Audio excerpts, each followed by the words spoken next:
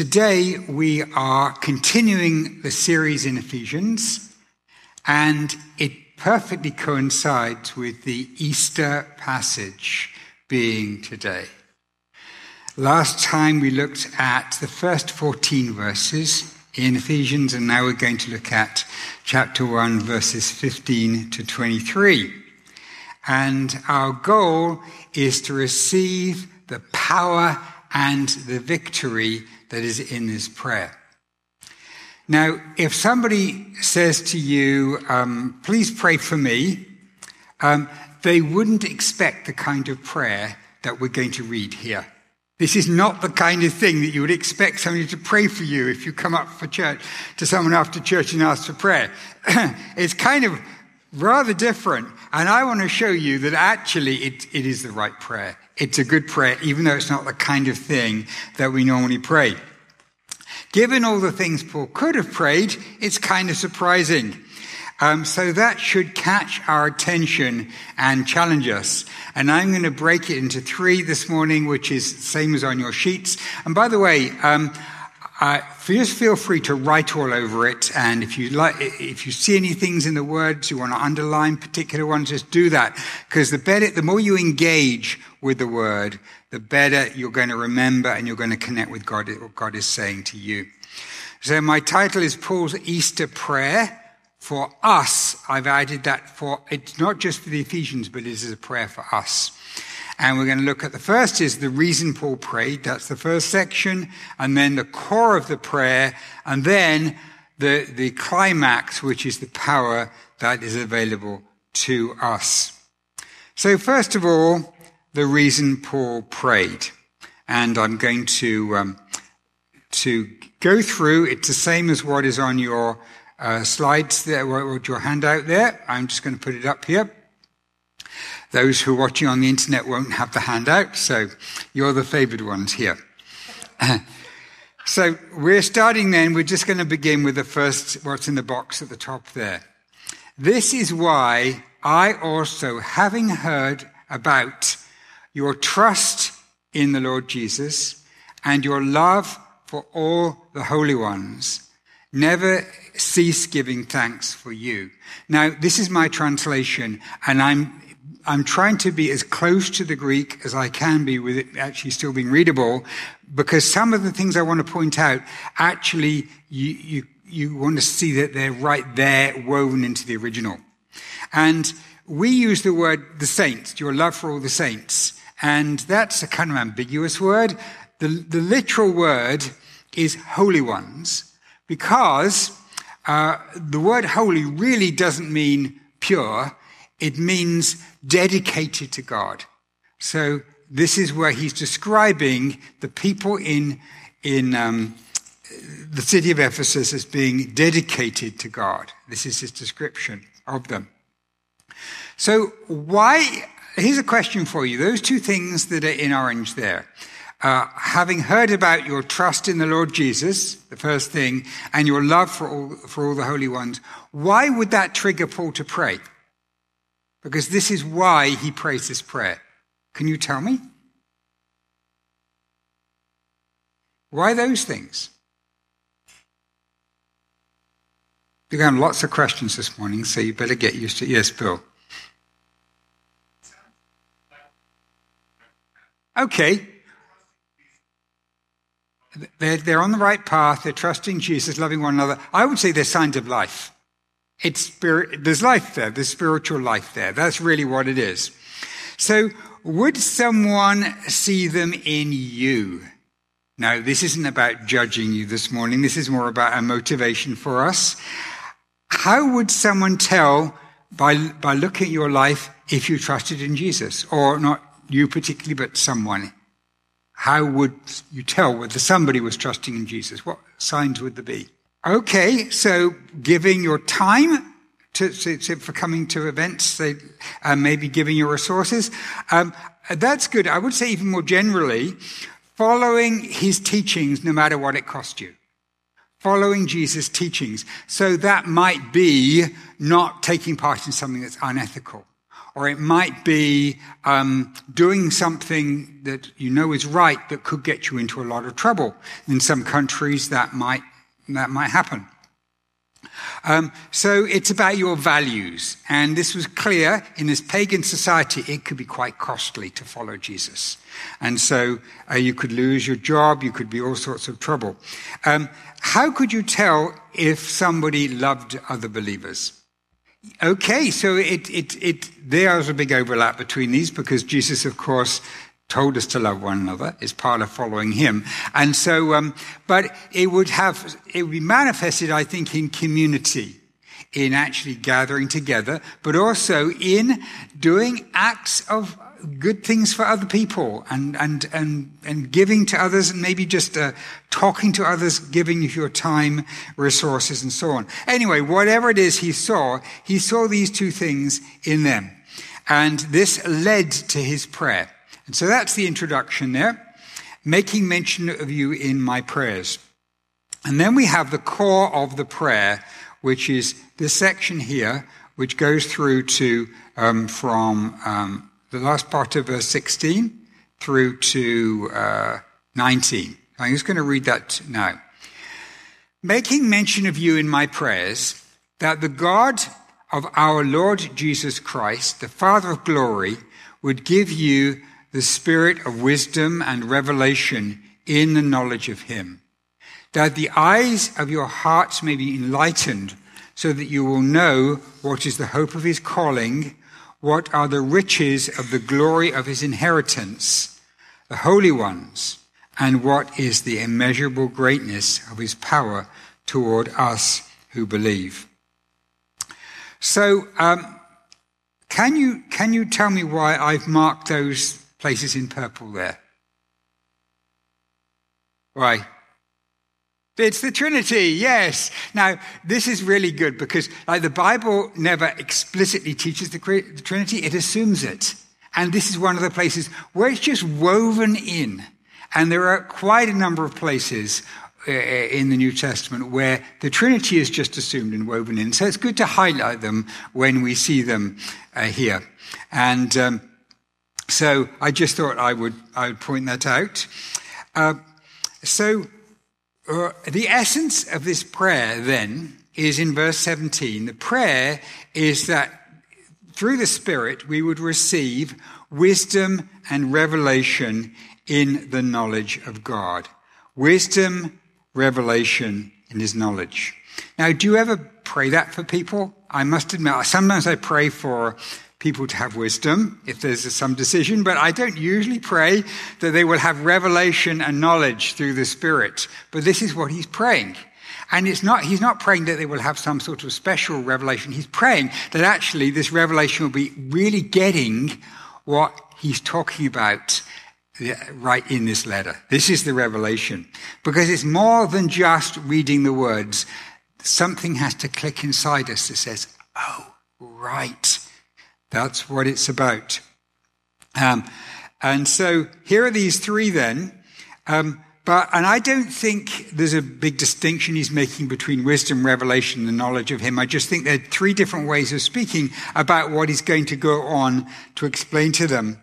And it's like a lead up to the content. And now one more thing before we get into the core of this, the last part of this prayer now. He says this lovely expression here, the eyes of your heart may be enlightened. What do you think that means? The eyes of your heart. Have you noticed that hearts don't actually have eyes on them? You notice that? Like the eyes are up here, the heart is here, and we wouldn't want our hearts to be enlightened, would we? Like we would not be light and kept away from the light. So obviously this is a metaphor. This is picture language. Picture language needs explaining. What does this mean? What does it mean? Our eyes of our heart being enlightened. What's the picture? When he says the eyes of your heart being enlightened, it means an emotional understanding as well as an intellectual understanding. It's both of those are together. And to grasp these things, and there's a psalm which fits in with this. I'm just going to see if I've got it here. There we are, Psalm 19. The laws of the Lord are right, making the heart glad. The command of the Lord is radiant, making the eyes light up. I think it's beautiful because like saying, oh God, oh, wow, that is so exciting. So it's a truth that makes you light up. And this is what he wants us to get from today. And my prayer is for all of us today, the eyes of our hearts will light up as we get it, as we don't just get the truth of it, but it reaches our emotions as well. So a beautiful way of describing it there in this passage today. And he prays three things. So that you will know what is the hope of his calling, what are the riches of the glory of his inheritance, the holy ones, and what is the immeasurable greatness of his power towards us who believe. Now, I should probably have spaced them a little bit more here, but those are actually three statements in the Greek, three separate things. The hope of his calling, the second one, the riches of the glory of his inheritance, and the third one, the immeasurable greatness of his power. And I want to spend just a little bit of time looking at those. And so what I'm going to suggest to you, that those three things, we can sum them up as what God has already done. The first is that he wants us to grasp our hearts to be, the eyes of our hearts to be enlightened, to know what he has already done. He's loved us and called us to be his, which leads to a certain hope. So to truly grasp this is part of the prayer. It's part of what he wants for us, that we get this calling. And so you can think, so this is what he's done. The second thing is what he will do in the next life. This is the inheritance aspect of it. And now, you notice that the reading that translation I've given you there is a little bit odd. It says, what are the riches of the glory of his inheritance, the holy ones. Now, what it actually says, you're expecting it to say our inheritance, but it says God's inheritance, which is us. Hang on a minute. We are God's inheritance? Like, why would he want us? Like, aren't we? We're a mess. We're constantly failing. But God wants us. Yes, that is what he's saying. Like, we are the glorious inheritance that he is so excited about receiving. So we think, oh, heaven is our inheritance. But it's saying here that actually God is receiving his inheritance in us. Wow, how does that make you feel? He's so excited about you that like you are what he's going to be getting in the eternal time. And to me, this is just beautiful, the way this flips things around, because it changes my view of myself as not somebody that God has just had compassion on. Oh, it's lovely that he's saved me and so on. But God values so much, he sees me as his joy, his inheritance. Can you connect with that? That really kind of gets me excited, because I have a special place in his heart. I have a special place there that he is anticipating this time in a special way. So what he's done in the past, what the future is, and then the power that is available to us now. Now, what's interesting is that this fits very closely in with the last sermon that we had, where we had those three things in his prayer, and they were in a different order. So the last time when I preached, we had the blessing, we had what God has already done, what's happening in the Revelation, the present, and then we had the future inheritance. So we had past, present, and future. Though he's got the same three things here, but he's changed the order because he's going to spend a lot more time expanding on the present.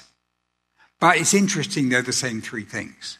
So in the introduction, those first verses, he's going through, those are the three things that he's going to be dealing with in this book. And now he's going to spend more time on the power that's available to us now.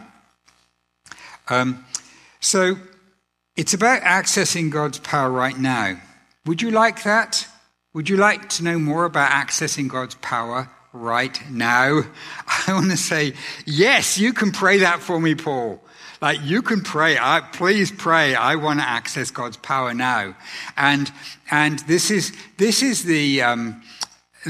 such an exciting place in this message today, because now we're going to go in to the third part of, which is the most important part of what I'm going to say today, because it's about the power that is available to us. So let's read the word, shall we? And so the words then, we're going to start second part of verse 19. So this is the power, the greatness of the power available to us who believe. According to the working of the might of his strength, which he worked in Christ, raising him from the dead. Now, what I've done there, you'll see there's a staircase of going up and up and up. So, raising him from the dead. So this is Easter. Amen? Today, Easter Sunday, he's raised from the dead. But he doesn't just stop there. He doesn't just stop, I've got a body now. No, seated him at his right hand in the heavenly places. And then, more than that, far above every ruler and authority and power and dominion.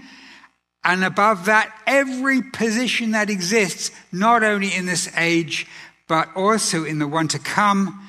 And above all that, all things in subjection under his feet.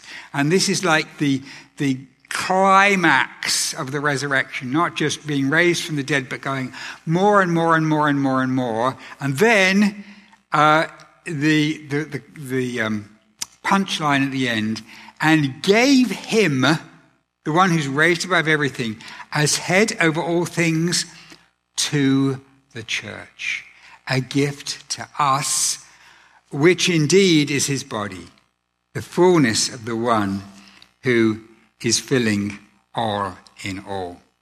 Now, the word, just clarify while we're here, I don't think it's saying that the church is like a headless body and Christ is like a head stuck on top. That's not the imagery there. The church is his whole body. And by head, it means he's like the leader, the one who is heading us up. It's not that he's like the bit on top and we're kind of underneath. That's not the model there. So we are his body and we're his fullness, and we are identified with him in such a way that when Paul on the road to Damascus had that vision of Jesus, Jesus said, "Saul, Saul, why are you persecuting me?" Hey, what? I'm not persecuting you, Jesus. Yes, you are, because this is my body. Do you see that? That identification? And so the gist of this passage is this incredible truth has happened, that Jesus is raised high above everything and he's a gift to us. Are we going to get that? Are we going to understand how this works out? What are the implications of this? And this is what we're going to spend the last part of our message now. What does this mean in practice? So let me give you then the key idea. And I'm going to, if there's one thing that, okay, let me just go past this one. If there's one thing that I want you to remember today for this sermon, it's this key idea. The power available to us who believe is the same power that raised Jesus from the dead. It's the same power that raised Jesus from the dead and continued to raise him higher and higher and higher. Yes, it's the same power. So this is what I want you to connect with today, and I want the eyes of your heart to be opened to this. So let's just go back and look at the steps then that we saw. Raised from the dead at the top there. He's seated at his right hand in the heavenly places, far above every ruler and authority, and power and dominion, and every position that exists, not only in this age, but also in the one to come, and put all things in subjection under his feet. Those are the steps. Now the question is, what does this mean in practice? Like, it's nice to have the idea that this is available to us, but what does it really mean? What does this mean in practice? And it's interesting. It refers here to these names, ruler, authority, power, dominion. What does it mean here? Well, archaeologists who have been investigating this region around Ephesus at this time have found that these exact names were used of the spiritual demonic deities that they believed in at those times. These were names assigned to different kind of levels of demonic powers that they believed in. And so clearly what Paul is saying is there is no power, no spiritual power, nothing that can attack you. Now, it's tempting to say a modern equivalent of this in our society might be something like Christ is higher than all COVID viruses and other health challenges, all immigration authorities, all employment agencies and HR departments, all relationships, all finances, and try and say, well, might be the modern equivalent. And this is true. I mean, this is true. God is higher than all of those things. And I believe that when we pray, we can say, God, please make my PR come through. And Lord, you are higher than all of those authorities. I believe we can pray that. And we should pray that. And that is a valid application. But I don't think that this is Paul's primary focus here in this passage. And how do I know that? I'm going to give you two reasons why I don't think so. In other letters of Paul, there are very similar statements, but with a bit more context, and it's clear he means something a little different. And the other reason is because later on in this letter, where he expands on how it applies to our life, it's a little different. But I'm going to say this is still a valid thing to pray about. Christ is higher than all of those things. So, first of all, I want to take the other letters that Paul's written that have got similar ideas. And a really interesting one is in Colossians. And Colossians chapter 2, which is quite similar to this, he's talking about the cross and the resurrection. And in 2 verse 15 it says, having stripped powers and authorities, exactly the same names for the beings, he made a public display of them, triumphing over them in it. That's in his death and his resurrection. Therefore, let no one judge you. Now, if you look at the context here, it's about lies that has been embedded in us or embedded in those around us about lies like you're not good enough, you're going to fail all the time, you don't deserve to have any pleasure or anything nice happen to you. Just these lies about who you are. And part of that, what had happened in this pagan culture, is that in order to respond to these lies, you had to do things to yourself like, let me just see if I've got, here we go. Here's what he says. Self-imposed religion, self-abasement, unsparing treatment of the body. And so you might whip yourself or starve yourself or just do things, just deprive yourself of things because you're not good enough. You don't deserve it. And we do the same sort of thing. We may not do that physically or to our bodies, but there's a voice inside which condemns us. Oh, why did you do that? That's a stupid thing to do. Are you ever going to learn? And this voice inside, I'm not going to say it's a demon in you, but those are implanted. Those messages are put there by the demonic forces. And I believe in Colossians, this is what Paul is saying, that these demonic forces have implanted in humans negative self-talk, which is condemning about your value, who you are. And this is the kind of thing which in Colossians, he says Jesus has destroyed the power of those voices. He stripped them of their authority by his resurrection, his death and his resurrection. And he says, so for example, this voice inside you can't accuse you because it's been nailed to the cross. If you're interested, I've actually written a paper about this, which I can give you a copy of if you're interested, because I think it's a core idea. And in our society, I think we've got a pandemic of negative self-talk, of like self-condemning inner thoughts that we're so inwardly focused in a negative way. And this is the work of the devil. This is what he loves to do. He is the one who comes with lies to destroy you. He's a liar. And so any lies that you're carrying are from the evil one, because he is the father of lies. So like I say, I'm not saying that Satan's actually, he's in us or anything like that. I'm not saying these spirits are in us, but at some point they've implanted these lies into us. And we're carrying these.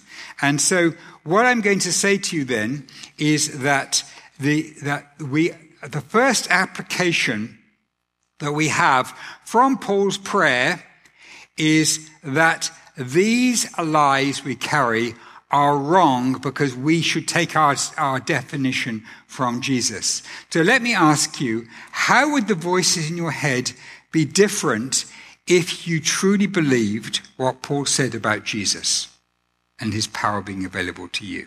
Can you tell me? Okay. Your value, yes, that's right. Your value, you wouldn't kind of have that fragility. Yes, what else would be? I mean, like, who are you to condemn me? I'm like a child of the King. He's dealt with all of those things. Like, he's dealt with everything like that. Okay, I'm still very imperfect, but I've got such a value to Jesus, and he is mine and I am his. And to have that as the self-talk that we have, I belong to Jesus. Like he is in me. He's raised from the dead. He's far above all of those lies, all of those voices. Jesus Christ is mine and I am his. And that kind of self-talk should replace the self-talk that is just destructive. And so that's the first thing that I want you to carry. And I've just got these two things. This is the first thing I want you to carry today. The second thing I want you to take from this, which is how he applies this later in Ephesians. A large part of the second half of Ephesians is about relationships in home, in work, in church, in society. And the evil forces plant in our minds about how we are to relate to others. So, for example, if someone is a slave, they may be told that they may be told, "Oh, you're a nothing, you're worthless, just do your job." And you may in the workplace receive that sort of message sometimes. I know some of us have workplaces where we can be struggling in, and they may not explicitly say you're worthless, you're not doing a good job, but you may kind of get that idea. Like, can't you do any better than that? Or you missed that deadline, and there's this kind of message that's coming through. And sadly, some of us get this. We get bad treatment in the workplace or in some other part of our lives. And what this is saying is, the way Paul applies it later on in the book, he says, actually, you're not serving that person. That person isn't your boss. God is your boss. God is your boss. And you can say, you shouldn't actually say this to your boss, but you could say, I'm far, far above you, my dear boss, in my status. I'm way above you, but I want to do as good job as possible because I'm not actually serving you, I'm serving my king. But I'm way above who you are. And so it's a complete change of mindset in all of your relationships that you are relating to those other people as somebody who has a status that's high up there, and you're relating in a way that you want to please Jesus. So the same deal for husbands and wives. So when he comes to talk about husbands, the husband says, I get to lay down my life for you, my dear wife. Not because you deserve it, although she might deserve it, but because I get to model my dear Jesus. I get to model my life on him. So I get to lay down my life for you. And so rather than having a relationship like this, you've got a triangle where you have this status in Jesus and you can actually relate to that other person because of who you are in Jesus. So I would say then that the second part of how we apply this is if it comes into every single relationship, then it can transform them. Now, I've got a little story here, which I find really kind of helps with this idea, and hopefully you will. There was, back in England, up until 1,000 years ago, it was constantly being invaded, brutally invaded by hostile forces from other countries. And around 800, there was a king in the area that I'm from in southern England called Alfred. And Alfred was quite remarkable for a number of reasons. One, because he actually discovered Christianity. He was a Christian, taught himself to read in the midst of everything else he was doing, so he could read the Bible and come to know God better. Extraordinary. But he actually managed to free for quite a bit of time that whole region from the Vikings. And he managed to bring freedom.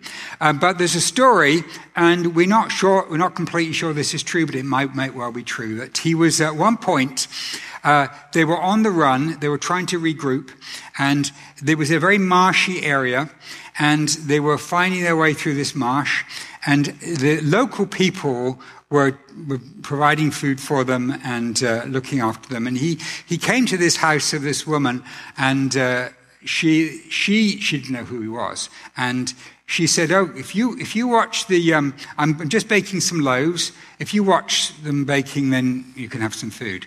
And so these little loaves around the fire. So he's watching them. And while he's watching them, he's getting distracted by trying to work out a strategy for how he can defeat the Danes. Like, what should he do? And he's trying to work this out. And he doesn't pay proper attention. And guess what? The loaves get burned. And the woman comes out and she sees what's happened. And she screams at him. She is so angry. So what do you think he does? Do you think he screams back at her? No, he doesn't. He apologized. I'm so sorry about that. I should have been paying attention. I wasn't. I'm so sorry. He didn't need to get defensive, did he? He didn't need to do that. He's not feeling threatened. Of course not. Of course he's not feeling. She can't in any way diminish who he is. So he doesn't feel threatened at all. He apologizes because he should have been looking after her. He doesn't say, why are you talking to me like that? I'm the king. He doesn't tell her he's the king at that point. And anyway, he goes off. Later, she discovers that he was the king, and she's totally mortified. She thinks, oh, what's he going to do? But actually, he doesn't. He's fine. But can you see how the fact that he is the king means he can have much more freedom in these relationships because he doesn't feel defensive. He doesn't feel, oh, I can't allow myself to be spoken to like that.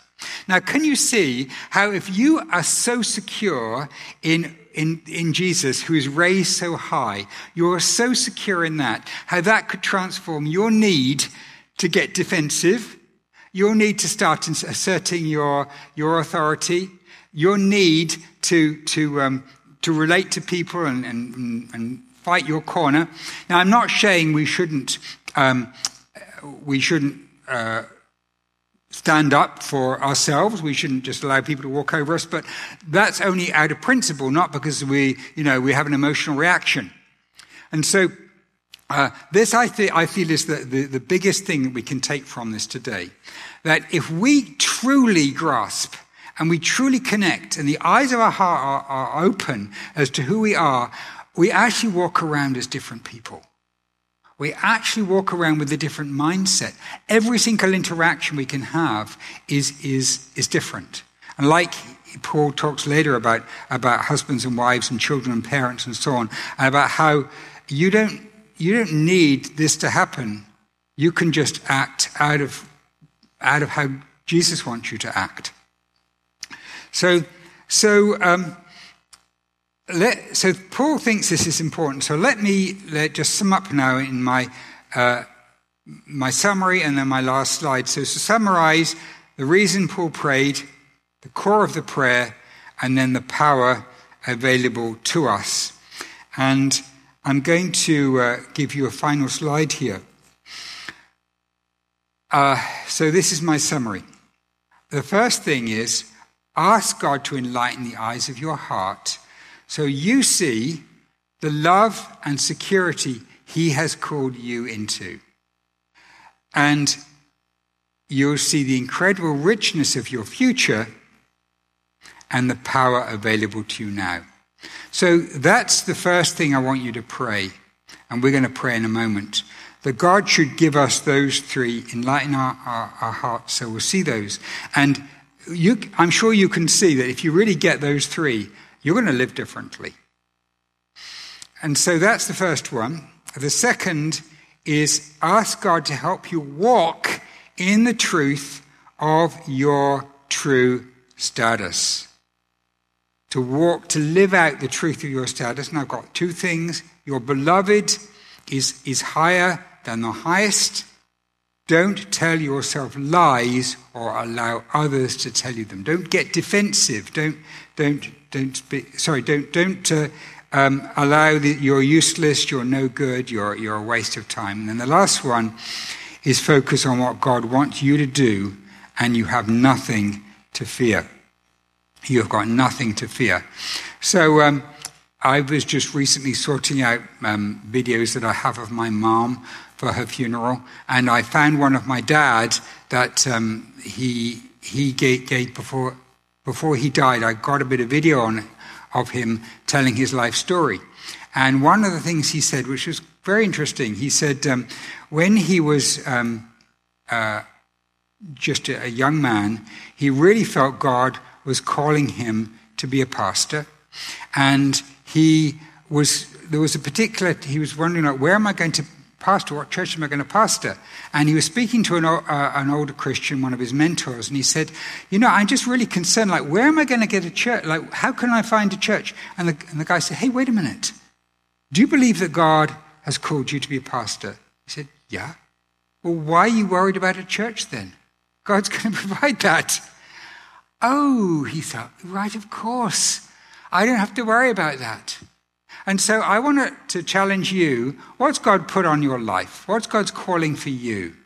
Because really God is called you to do that. And that's what he's given you to do in your life. And he's so high, he's raised so high. Now what ultimately you do have to worry about? What ultimately is a problem. Because he's on your side in this. His power is available to you. So I want you to take these things in and to take in this identity that Paul is giving us. Identity from Easter. Identity from the resurrection. And I'm just going to close in prayer, and I'm going to pray these things for us right now. Heavenly Father, we praise you for this extraordinary description of what we have in Jesus. And Lord, we thank you that we are your inheritance and you take such joy in us. And we bring these requests to you, Lord. We pray that you will open the eyes of our hearts, that we will just have a joyful vision of what you have for us. Lord, open those eyes. We pray, Lord, that you will help us to walk in the truth of who we really are. Help us to walk, Lord, as children of the King in our lives. And Lord, we pray that you will enable us to trust you, that you will take us through where you want us to go, in the direction you have for our lives. We bring these things to you, Lord. May these truths become embedded in us, and may it change the way we live. We ask you in the power of Jesus' name. Amen.